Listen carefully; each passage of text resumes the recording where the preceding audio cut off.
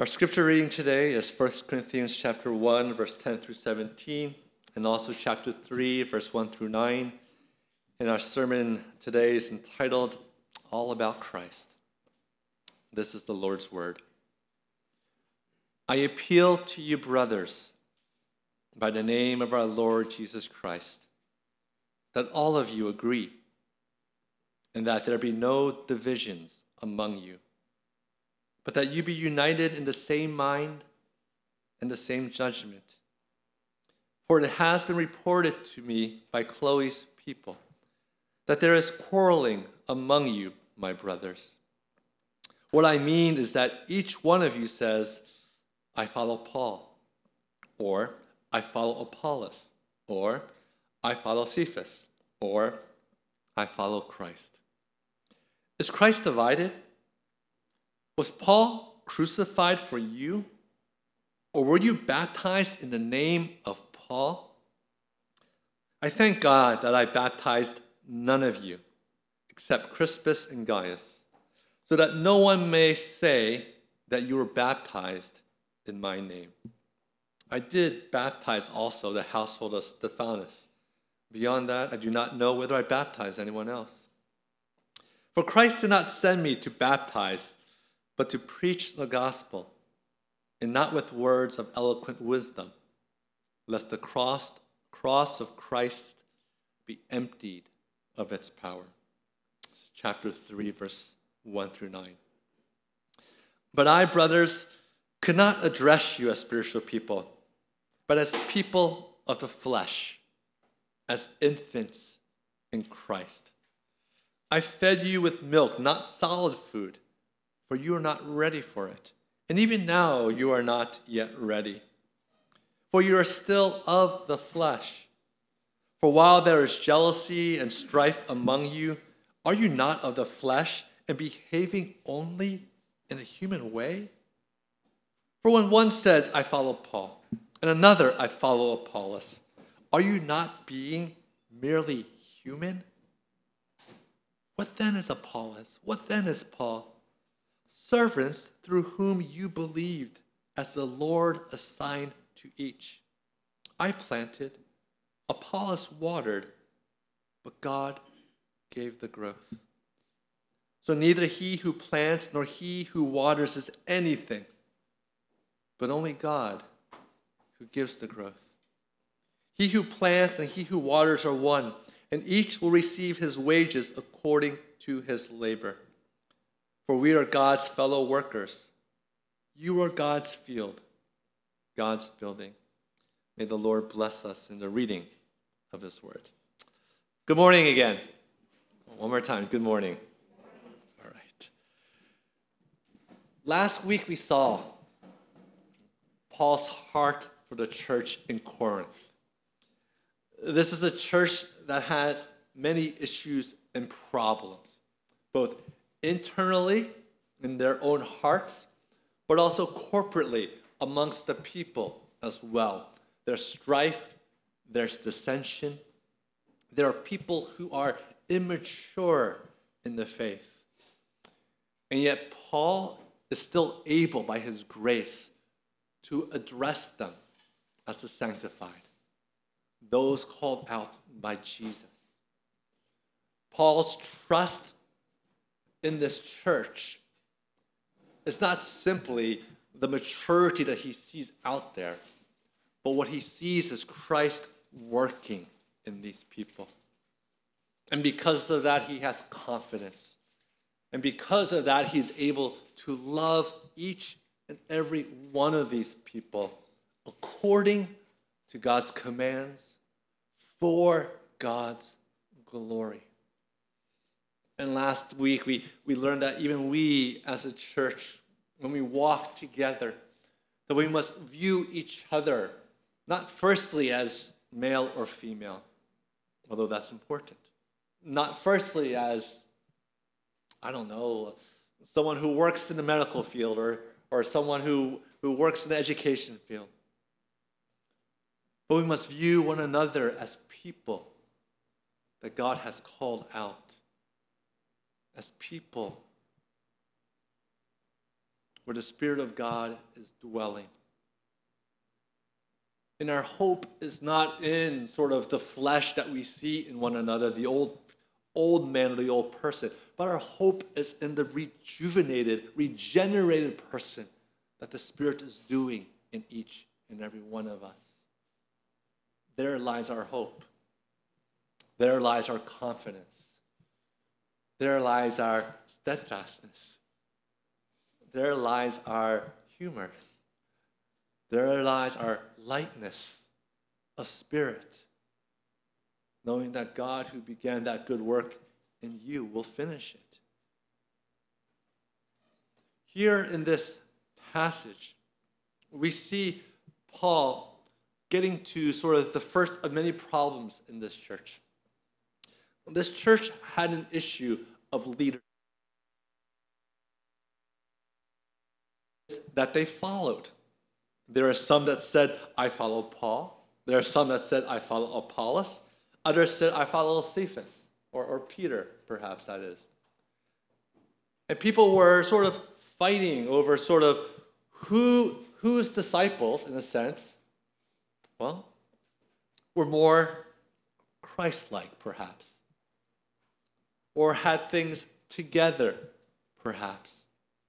And there were people who were loyal to Paul, perhaps because Paul had baptized them. Paul had taught them the gospel. There were people who were followers of Apollos because perhaps Apollos was the one who discipled them and grew with them. And Cephas, probably Peter, was probably other Jews who had moved into Corinth, who had grown to know the gospel in Jerusalem and had moved there as well. But all these factions had built up everywhere. And Paul was disappointed, heartbroken.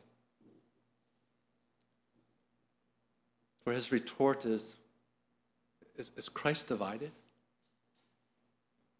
Were you baptized into my name? Am I the one who died for you? It is Christ and Christ alone that we worship. It is Christ and Christ alone that we serve.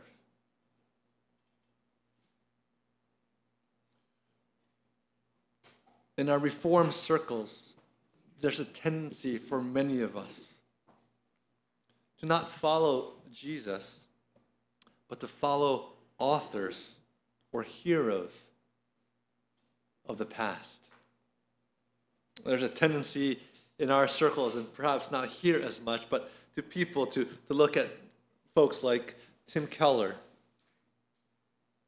Piper, or even the saints of old, people like Jonathan Edwards, and to look at them and say, we're followers of their theology. We're followers of these people and how they represent the gospel. And that's all good. But all of these people would say the same thing to you. You're not to follow me. You are to follow Christ. We're not here to simply look for leaders who we click with. But we're here to look for people who will always point us to Christ. There's this one story, I don't know if it's a true story or not. I tried to find it in the internet and some books, and I couldn't find it. But there's a story of these two men who went to England. And their intention was to simply find the greatest preacher in all of England. They wanted to find the greatest preacher in all of England. And so they went to church one Sunday, and they heard this preacher preach. And when they came out, they looked at each other and they said, surely this man is the greatest preacher of all of England. And the next week, they went to another church. And they came out of that church. And they said to one another, they said, surely Jesus is the greatest Savior that we've ever known. And they came out of that with that perspective. That we're not here to simply look for great men or great women who could share the faith, but great men and great women who can tell us and point us to a God who loves us and to a Christ who is the King of our lives. But these people in Corinth, Paul calls them in chapter 3, calls them infants, calls them people of the flesh, calls them people who still need to drink milk. He calls people who are following the human way. One of the signs of immaturity of a church, immaturity of a people, are those who exalt leaders, gurus, and other Christian heroes to the point where we forget who Jesus is. We often absolutize some good things that they teach us of how to look at the world. And we think, this is the only way to look at Jesus and what he's done. And many of that just comes from our experiences. There are some of you, like me, I've always enjoyed Tim Keller's preaching and his teachings. I always enjoy the way he sort of shapes the worldview that we should have of this world. And it blesses me. But it's wrong of me to say, here, this will solve your problems as well. Because he spoke to me, it should speak to you. We go around sort of sharing that this is the only way to look at the world. But instead of saying, listen, I've read this book, I've heard this sermon, I've heard these people preach. And it spoke to me because it led me to Christ. And we share with each other our resources, but we are not allowed to say to one another, this is the only way for you to grow. This is the only way for you to experience God. For us, immaturity comes when we exalt leaders and other Christian heroes in an unhealthy manner. The result of that is simply jealousy and strife. Jealousy and strife. We are not here as CCPC to compete with other churches. We're not here as individuals trying to compete with one another. We are here as individuals humbly following our Lord. But once jealousy comes in between us, once battles of being theologically more correct or incorrect than others ensue, when we keep our eyes off of Christ and simply look at the leaders and compare the leaders and the spiritualities that we have, Paul categorizes that as being Christians who are infants and Christians who are young. They're still following the human way. They can't be given a proper meal. No solid food, but simply milk. We as a ministry need to grow in such a way that no matter who stands on this pulpit, no matter who we listen to or who we read, no matter what we see amongst us, that our goal is Christ being magnified. That we rejoice with one another as someone meets Christ in a way that's very different from us. Some of you love reading books. Praise God. Some of you meet Christ more in prayer. Praise God. But whatever it may be, we don't pit ourselves against each other, but we rejoice with one another of what Christ is doing through all of us. What does God want for these people? Well, see, if you're infants, you can't eat solid food. If I try to teach 6 or 7-year-old kids algebra, I won't get anywhere. If I try to teach 6 and 7-year-old kids how to write a novel or an essay, I won't get anywhere. But also, I don't expect them to. But a church that is simply going through strife, we can't go anywhere. God can't use us. God can't grow us.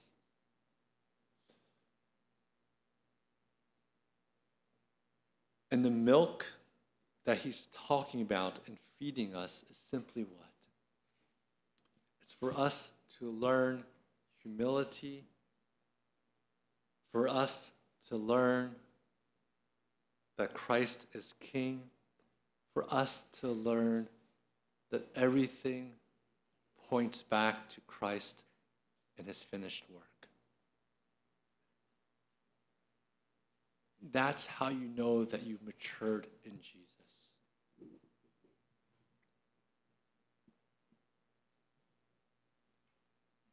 And yet the beauty of this, of what Paul is saying, is that he says it with a tone, I believe here, with a tone of rebuke, but also with a tone of love. That he wants all of us to look at our hearts and say, let's stop the strife. Let's stop the dissension. And let's let Christ rule in our midst. Now, right now in our church, you just have me. But again, as you listen to other people, as you listen to more sermons, as you start reading other books, just praise God for what he's doing and how he's growing you as well. Now, Paul goes on in chapter 3 especially to talk about how Christ is the owner of the church. And he talks about sort of how we should view the church as a whole and the leaders and the people who are there. In verse 5, he says, "What then is Apollos? What is Paul? Servants through whom you believe, as the Lord assigned to each." And Paul is saying that all of us are simply servants of God. God is the master. That none of us have sort of right to say that we are a better worker or better servant than others. That all of us in humility are simply working in God's kingdom according to the gifts and according to his design for each and every one of us. Paul cannot be proud of his work. Neither Apollos in such a way that creates division. But each one humbly recognizes that we are serving God. And so it is with us in the body of Christ. Each one of us serves humbly, knowing that God is the master. And if he chooses to use us to plant seeds or to help people to grow, so be it. But God is the master of all things. In verse 6, he says, I planted, Apollos water, but God gave the growth. We do not convert anybody. This is something that we humbly acknowledge as God's church. That there's no one here who converts anyone. There's no one here, in a sense, who actually helps that person or makes that person to grow. All we do is to proclaim the gospel, as Paul says he does, and to show love and to teach what is true, and to pray for one another. But only God gives the growth. Only God can change hearts. Only God gives the fruit. And so amongst all of us, there is no pride.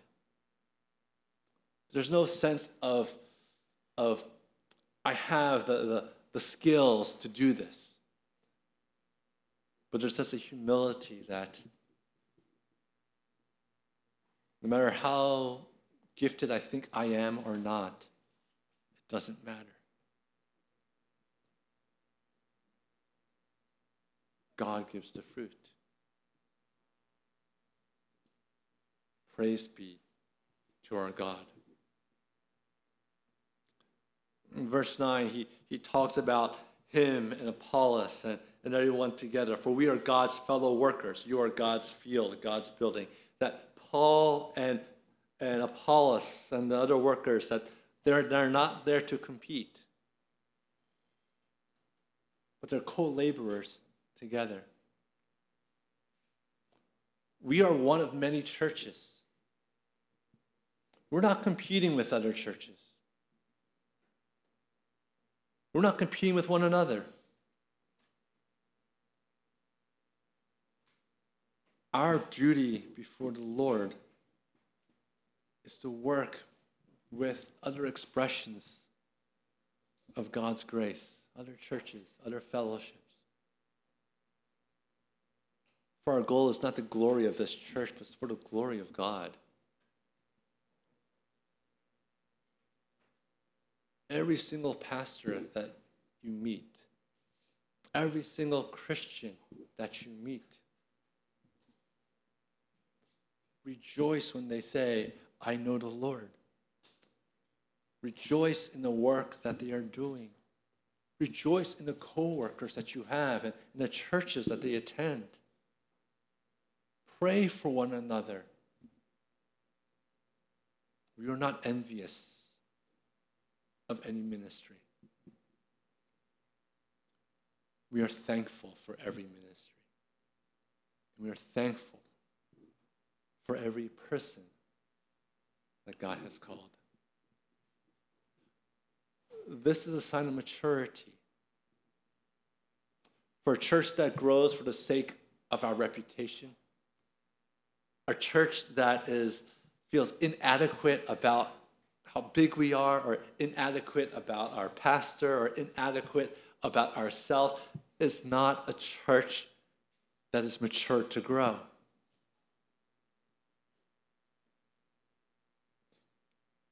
A church that compares with other churches is a church that's already been divided because it's dividing Christ and his kingdom.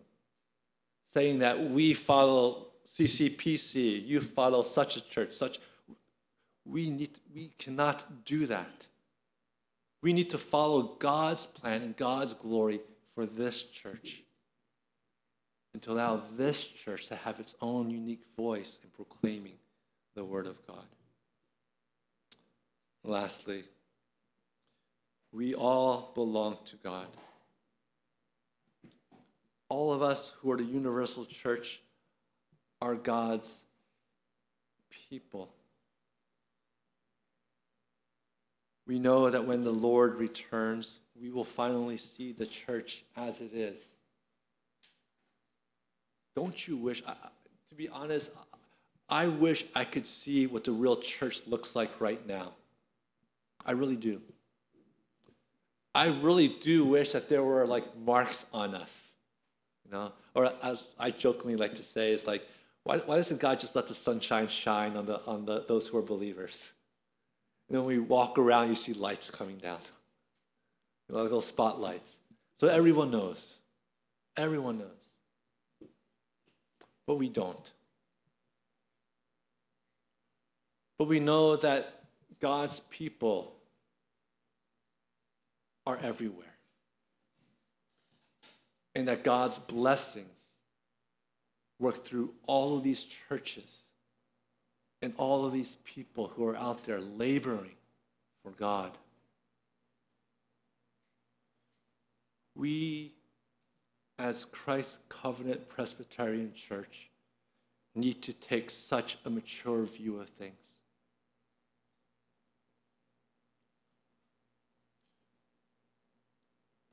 No more strife. No more having a big head about who we are or feeling small about who we are. No more embarrassment of the people who we go to church with. I'm not embarrassed of any of you guys, believe it. But a satisfaction of knowing that Jesus is king here. And Jesus rules here. It is to him belongs all glory and honor. May the Lord bless our church. May the Lord give us humility. May the Lord wean us off of milk and give us solid food. May the Lord allow us to take our eyes off of ourselves and place our eyes upon him. May the Lord allow us in the midst of whatever circumstances our lives may give us to see that he is in control, that he is our God. May the Lord who gives us this hope allow us to give us the same hope to others. Let's pray. Lord, your kingdom is yours. This church is yours. And Lord, we have seen, Lord God, that when there is strife, when people compare leaders, compare churches, compare ways of experience the love of Christ, when we become judgmental, that we are actually, Lord, living on milk, that we're actually going backwards as a church and not forwards, that we're actually simply complaining when we compare and contrast. And Lord, we can't show grace, we can't show love in that. Help us, Lord, as a church to enjoy what you've given us, the gifts, but to see that these gifts' purpose is to magnify you and your name alone. Lord, it's pride in us, Lord, that makes us think too highly of this church or too lowly of this church. But it's having our eyes and our affection set upon you that makes us think rightly about this church, that gives us joy in this church, and that gives us joy in one another. And so, Lord, humble us. May our knees only bow down to you. And may we be able to share this love with one another and to everyone, oh Lord God. Lord, help us to work. Help us to be the one who's planting seeds. Help us to be the one who's helping other people the path to growth. And we ask of you, Lord, be gracious to your kingdom, your reputation. Be jealous for it. And give fruit in keeping with your truth and your love. In Christ's name we pray. Amen.